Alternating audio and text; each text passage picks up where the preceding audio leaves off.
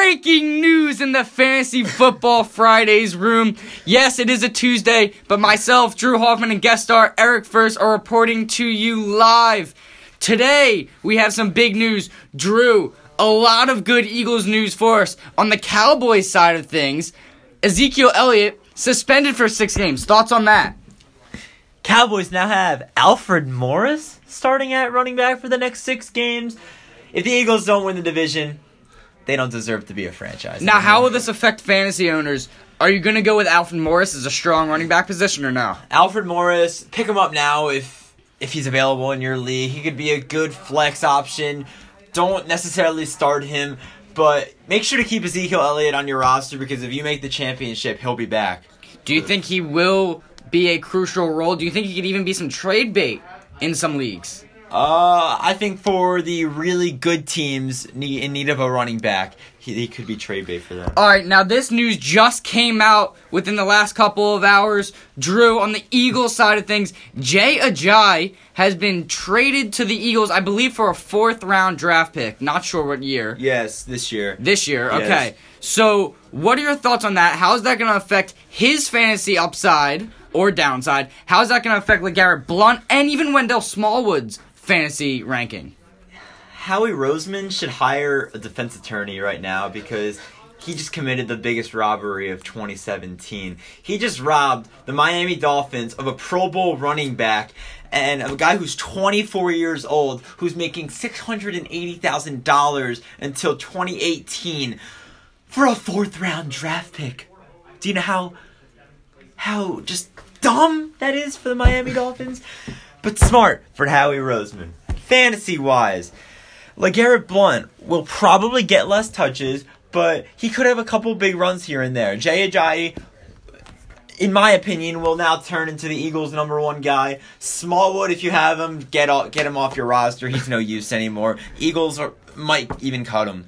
Now, Eric, do you think a guy like Wendell Smallwood even has any flex appeal anymore, or he's just got to be on the waiver wire? Well, yeah, I don't think he has much value anymore because I still see that Blount will have the value probably on the goal line because he's still the big workhorse back that you're going to want to shove right in because he's huge right there. But we're going to get a change of pace with Ajayi on the longer run, so I don't think Smallwood has much value. And then continuing talking about the running game, do you think this is going to make LeGarrette Blount better? Do you think he'll get some more touches deep in the red zone? Like, he has not performed that well this year. He has not had as nearly as many touchdowns as he had with the Patriots last year. Is this going to affect the overall run scheme for the Eagles? I think it's going to change some things up. They've been using LeGarrette Blount as a 3-down back on a couple drives this year. I think that could change it now. I think they'll be putting in Ajayi at the start of each drive, and then as they get closer to the red zone, closer to the end zone, they're going to start to use Blount more. Going off of that, Drew, Eric, before we started recording,